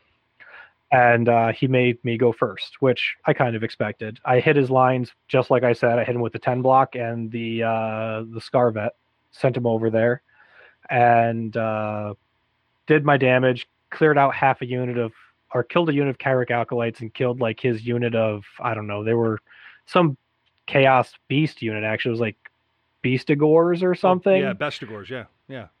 Yeah, it was like, so I cleared those guys out, and I was just sitting in his zone. He managed to like just screen me. My charge roll was just bad enough that I couldn't get over the top to get to Kairos. And I even re-rolled it trying to get to Kairos with the run charging Saurus Scarvet. Couldn't make it. He was flying, by the way. Yeah. The Saurus Scarvet flies because the Slan has a command ability that makes him fly, whatever. Not important. So I was trying to get over there and just do this thing. Didn't really work out. He takes his turn, and he is casting all of his spells on 13s or 14s or something. Right. 14s because he was hit Arcane Terrain. He was +1 because of his general trait. So he was on +2s, and he kept rolling 6s. And you know how Tzeentch works with their big birds. If they roll a 6, they turn the other die to a 6. So now it's a 12 +2 is 14. Or 10 +2 is 12, whatever. He was constantly going off. And he casts one spell, and it was like really important. I think it was the War Scroll spell for for the Kairos. It went off on a 14. And I box card the roll with the Slan, who was on +3. Yeah. So I denied him on a 15. Oh my goodness. I kept trying. I kept re-rolling to get it. I actually hit him with it that one time. And it was so delightful to not like lose a model and have it be his spawn or whatever. Right. And you know, I want to say, go ahead. I want to interrupt you. Sorry. Yeah, so basically the way the turn devolves is he ends up charging, he ends up killing the Scarvet in the shooting phase and ends up charging my 10 block of knights with both birds and the Kron Spine. And the Kron Spine is within 3 inches of Kairos. And even with piling in, there's nowhere he can go that's going to get him away from it. So I like cross my fingers. I'm like, all right, this is perfect. This is exactly what I wanted. Because if I can kill the stupid change caster that's controlling the Kron Spine, now Kairos has to fight the Kronspine. Oh, I de-leveled the Kronspine on my turn with the Scarvet. That Sure. also happened. So Sure. it was down to level 1. Right. So we go to, he ends up killing the Saurus Knights, obviously. You know, the Kronspine plus 2 birds is going to do the trick, plus Right. all the wounds they had taken and shooting and everything else. They weren't Right. going to last. So they ended up dying, and I did maintain priority. I killed the Changecaster. He immediately realizes, like, as soon as like I'm targeting the Changecaster, what's happened, and that the Kronspine is going to be fighting Kairos. And I make a kind of a boneheaded play. I was hoping that he wouldn't notice, and he was going to change my Celestant Prime's roll from 12 to 7, which I guess he's allowed to do with Kairos. He can change I say I rolled 12, he says it's actually a 7, Right. which was we got that ruling before the our game. So I knew that was on the up and up, and I knew that was going to happen. So I was Sure. trying to bait him into using the Kairos roll there. But he was going to let me charge and get into combat with Kairos or whatever, just to like let me do it, because he didn't want to fight with his Kronspine against himself. If I had just deployed the Celestant Prime on the other side of the board, it would have ended up being better for me in the long run. Sure. But anyway, his Kronspine tries to eat his endless spell that he cast. He needed a 5 on dice because he was only level 1, and it's a casting value of 5, so you need a 6 to get it off, and he was only +1 to it, so he needed a 5 on dice. Failed it, and the Kronspine disappeared, which sounds horrible for him, but I think it might have kept him in the game, because if the Kronspine and his bird had to fight for the rest and it killed Kairos, Right. I think that's a wildly different game for me. Like, the Kronspine probably kills Kairos, and I'm thrilled with that, because Sure. Kronspine doesn't do anything, whereas Kairos is a freaking nightmare. Right. So we end up trading. So on turn 1, we both trade 5. We trade 5-4, or 5. Yeah, 5-4, because he didn't have more. Because I pushed into his zone, took one of his objectives, so I got 1-2 more on my turn, plus the battle tactic for 5. He got 1-2 not more, plus his battle tactic for 4. The rest of the game, we end up trading 6s because we're both burning along the back of the board. And I have a unit of 2 Saurus Knights in his backfield, and they're measured perfectly to every turn, auto run themselves, take the objective, and burn it in his backfield. He's got nothing back there, right? Right. And he's in my field summoning, whatever he's doing. It comes down to, I have 1 Saurus Guard in my Slan at the end of turn 3. He double turns me from 2 to 3. That doesn't really matter. It doesn't change anything. I think if he doesn't, he loses the game, but doesn't really matter. That's not Sure. important. What matters is that I'm got a Saurus Guard and a Slan. They managed to kill the 1 big bird, and it's just Kairos left. I actually charged Kairos with the Slan, and I failed the charge with the Saurus Guard, which ended up really being what saves the game for me. So the Slan is winning the combat against Kairos, by the way, which is the funniest thing in the world, because Kairos is so pillowy. Like, he's doing all his damage in stomps. Like, That's great. he's not doing anything to the actual, like, in the combat phase.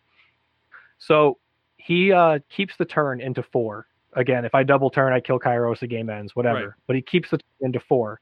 And he says that he's going to do gaining momentum, which is pick a unit that started on the battlefield. They control an objective that they're contesting that's not contested by enemy Galatian vets. Right. And he picks the only unit that he has on the board that started on the board was his unit of Kyric Acolytes. There's only 4 of them left, and They were about, I don't know, I'd say they needed a 3 or 2 inch run to get to contest the objective, right? So they were that far away, and this is the unit that the Temple Guard, Saurus Guard are contesting, and they're Galatian vets. Sure. So he says he's going to do that, and I'm thinking, okay, this Temple Guard is right next to the Kairos fight. Kairos is going to blow this Temple Guard off the board, and he's going to, be able to take this objective with his guys, and I'm not going to be contesting with my Galatian vet anymore. This is what's happening in my head, and I'm like, okay, everything he's doing is on the up and up. We go through his casting phase. He only casts 1 spell, because I was able to deny the other 2, or he didn't cast them, it didn't go off, whatever. Not important. He only cast 1 spell, and he put it on the Slan. So the Slan took 3 wounds from whatever spell. I think it was Bolt of Change for D6. He has just enough summoning points to summon 1 unit of of 10 horrors. And he's going through the whole thing, and he decides he's going to summon him in his backfield to contest his objectives that I'm running across with my 2 Saurus Knights I was talked about before. Right.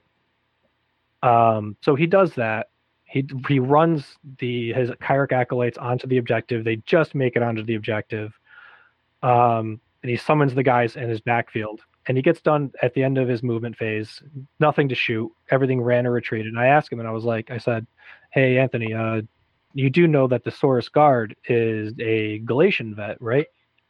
And he says, and you can just see the look on his face, like, because he knows exactly what I'm saying. He can't attack my Saurus Guard anymore.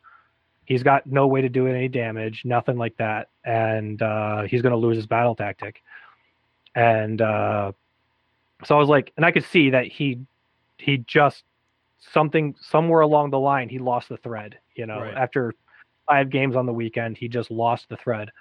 So what I allowed to happen was, it was the end of the movement phase. He had just finished summoning the 10 horrors. And I said, look, let's just talk this out, how it would happen if you had, summoned the horrors over here, assume they kill this guy.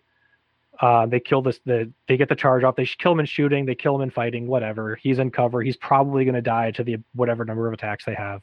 Fine, whatever. Let's do that. How does this play out for you? He's like, well, I'll burn that objective. On my next turn, I have this other battle tactic I can do. I'll burn that objective. I'll get 6s. And I was like, that's fine. I'm going to get 6s across the back as well. I can do these 2 battle tactics very easily. So let's just change that. You summon those guys that you put back here over here to fix the battle tactic mistake. And I'm going to finish off 6s. You'll finish off 6s. I'll get my grand strategy. You'll get your grand strategy. I'm going to end up winning by 1 point. And that's what we ended up deciding on. Yeah, and I'll be honest with you. I'm looking over. I just pulled up on Best Coast Pairings. You didn't have an easy game in the bunch. Maybe the Orc War Clan player in the first, and I'm not saying he was a bad player, but that seemed to be your easiest game to me, looking at how the points shook out. But Anthony's army, the Disciples of Zeech, he had, as you mentioned, Kairos, Lord of Change. He had a Demon Prince. He had 1, 2. No, there's no Demon Prince. Oh no, okay, that's. Oh, I'm sorry. You're right. I read that wrong. Yeah, Changecaster. That's what it was. And Crown Spine. Yep, 1, 2, 3 units of Chiric Acolytes, and then Crown Spine, and then the Centigores. That's what he had. So he had Centigores in his list. Interesting. Yeah. Interesting. Yeah. So they weren't Bestigores. They were Centigores. Got it. So he had a unit of 5 of them. Yeah. Yeah, I guess they're cheap wounds. I wasn't really clear on what they were supposed to do. But, well, they move. They move fast. They got pretty darn good movement. It's just odd that he would take them. But I guess that's kind of cool. I guess maybe he knows something I don't. But interesting that he would take that. But you didn't really have an easy game in the bunch. I mean, coming off and kind of reflecting back on. And by the way, Dean, you're a hell of a player, folks. I played this guy game 3. Real gentleman, awesome player, and I think that was how I kind of want to end it. You're coming off of your win with the Chicago Open. You played, I'll say 5 tough to extremely tough games. But what makes a champion? What in your opinion helped you get to this point to be able to now be going to New Mexico? I think I would say, kind of echoing what I said earlier, is I had a plan, and I think that a lot of my opponents and a lot of lists I saw are just playing good units. They're not building to have a game plan. They're not saying, this is how I'm going to get this battle tactic. This is how I'm going to get this battle tactic. I have my general is who he is only because I need that battle tactic. I'm playing the Sussent Prime so I can get Barge with the Chameleon Skinks. I have a plan if I'm forced to go first. I have a plan if I'm not forced to go first and I get to choose, what that is. And a lot of my opponents it seemed like they were just making it up as they were going along. They were just playing really good units, really good lists, really tuned sort of things. And they were just, making decisions as they came to them, not really having a thought. If I do this battle tactic this turn, I'm not going to be able to do it on the following turns, whatever. So I think I just had a plan with my list building, and I executed that plan. I think that's what I would say. And I think a lot of it has to do with with the fluidity, though. I mean, this is an army that you played for a long time. So, I mean, I would say that a lot of this is you've got the last 2 years. Yes. Yeah. You've got a all good I've played comfort zone with this army. So, well, good stuff. Yeah, and go ahead. Yeah, I was just gonna say, like, going back to that previous point, is like, even when I'm building lists with my brother or building lists with Victor, and they're both playing like very tuned, like, Duncan played the Luminoth Realm Lords like 1-drop list, and he's gonna either alpha strike you or let you walk into his range and do his thing. And Victor played 17 flies. I mean, as soon as you decide on, Victor loves his spam lists, and but that's his game plan. This unit is very good. This unit's very hard to beat. I'm going to put them all in your face, and you're going to have to try to dislodge me while I incidentally summon in the background and score points that way. And so it's like, have a plan. And a lot of my opponents, they really seemed like they were playing just good lists, good units, things they liked. There's nothing wrong with that. Again, I'm not poo-pooing anybody who's just playing stuff they like. But if you want to go 5-0, you've got to have a plan. You have to have an idea of what you're going to do once the game starts, Yeah, and that's great advice. And Dean, you're a hell of a competitor, man. I'm really thankful that I got a chance to meet you, and I look forward to rolling more dice with you, man. I got to try to get a win from you, man. I got to try to we got to get that game in sometime soon, hopefully, when you come back from New Mexico and you win that whole thing down there. Absolutely. Yeah. I'll love to come back with my Burger King hat or whatever they're giving me, and get a game back with you guys. We're going to try to get you a Burger King hat with a Grimdark logo on it. We're going to send it to you. Absolutely. But we're at that point at the show here, Bud, with the closing thoughts, and you mind giving us some closing thoughts? Sure. All right. It's to you. Yeah, I think as closing thoughts, I think. As far as improving as a player, I think what a lot of people should do is not focus on the dice. I think people need to be a lot more introspective of what choices they made, decisions they made in the game, and what they did versus what their opponent did. If you come out of a game and you say, well, I failed a lot of 2+ saves. He made a lot of 5+ saves, way more than whatever happened. That's not the story of the game. That's the story of one specific thing that happened in a game. And I really think if people take a look, like a lot of my games, even my wins, like I always look back and I say, what did I do wrong? What could I have improved better? What could I have done? Like I said, like I misplaced my Celestin Prime in my final game with Anthony, and it very literally could have cost me that game just by making that one little mistake.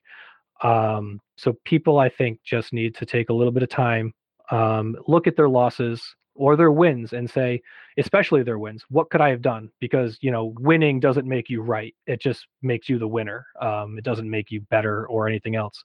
So take a look at what you did, what you can improve on, even your list, like what you would want to change, what overperformed, what underperformed, and don't look at specific dice rolls. Don't say, I attacked with my eviscerating blade 29 times and didn't get a single 6, which I could say that happened in one of my games, and it didn't affect the outcome in any meaningful way.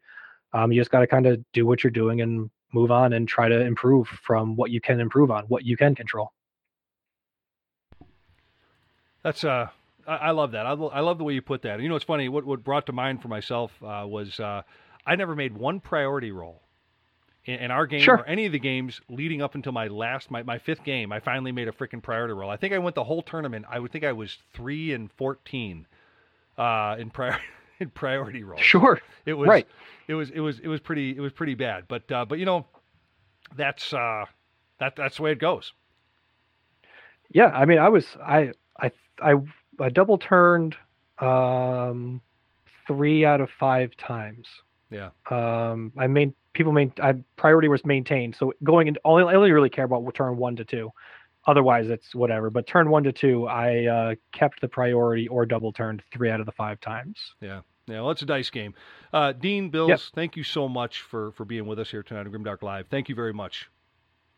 Absolutely. Thanks for having me. Appreciate you. And the best of luck to you down in New Mexico. I know you're going to win it all. We're going to be rooting for you.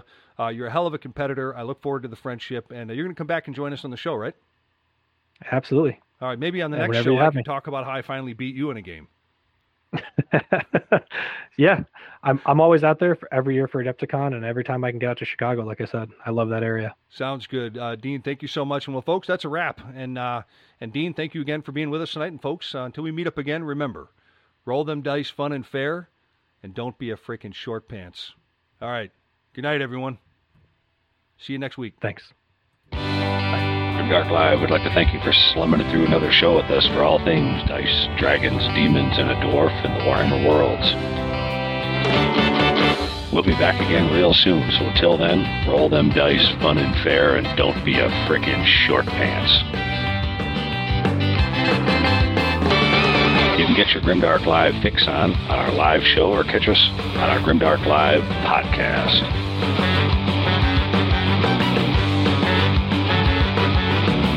Never fear, gang. There'll be more great content from Grimdark Live coming to you each and every week.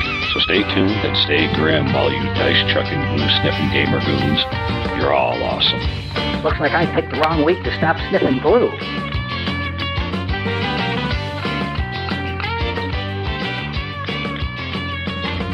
Remember to embrace the main message here on Grimdark Live, and that's a social contract we have between gamers and the commitment we have to each other in this community. We're only as good as our last game.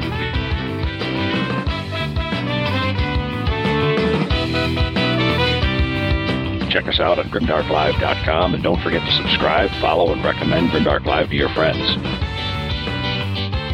So long, Grimdark Goons. Until next time, may the dice gods bless you and your sweaty palms. Bye.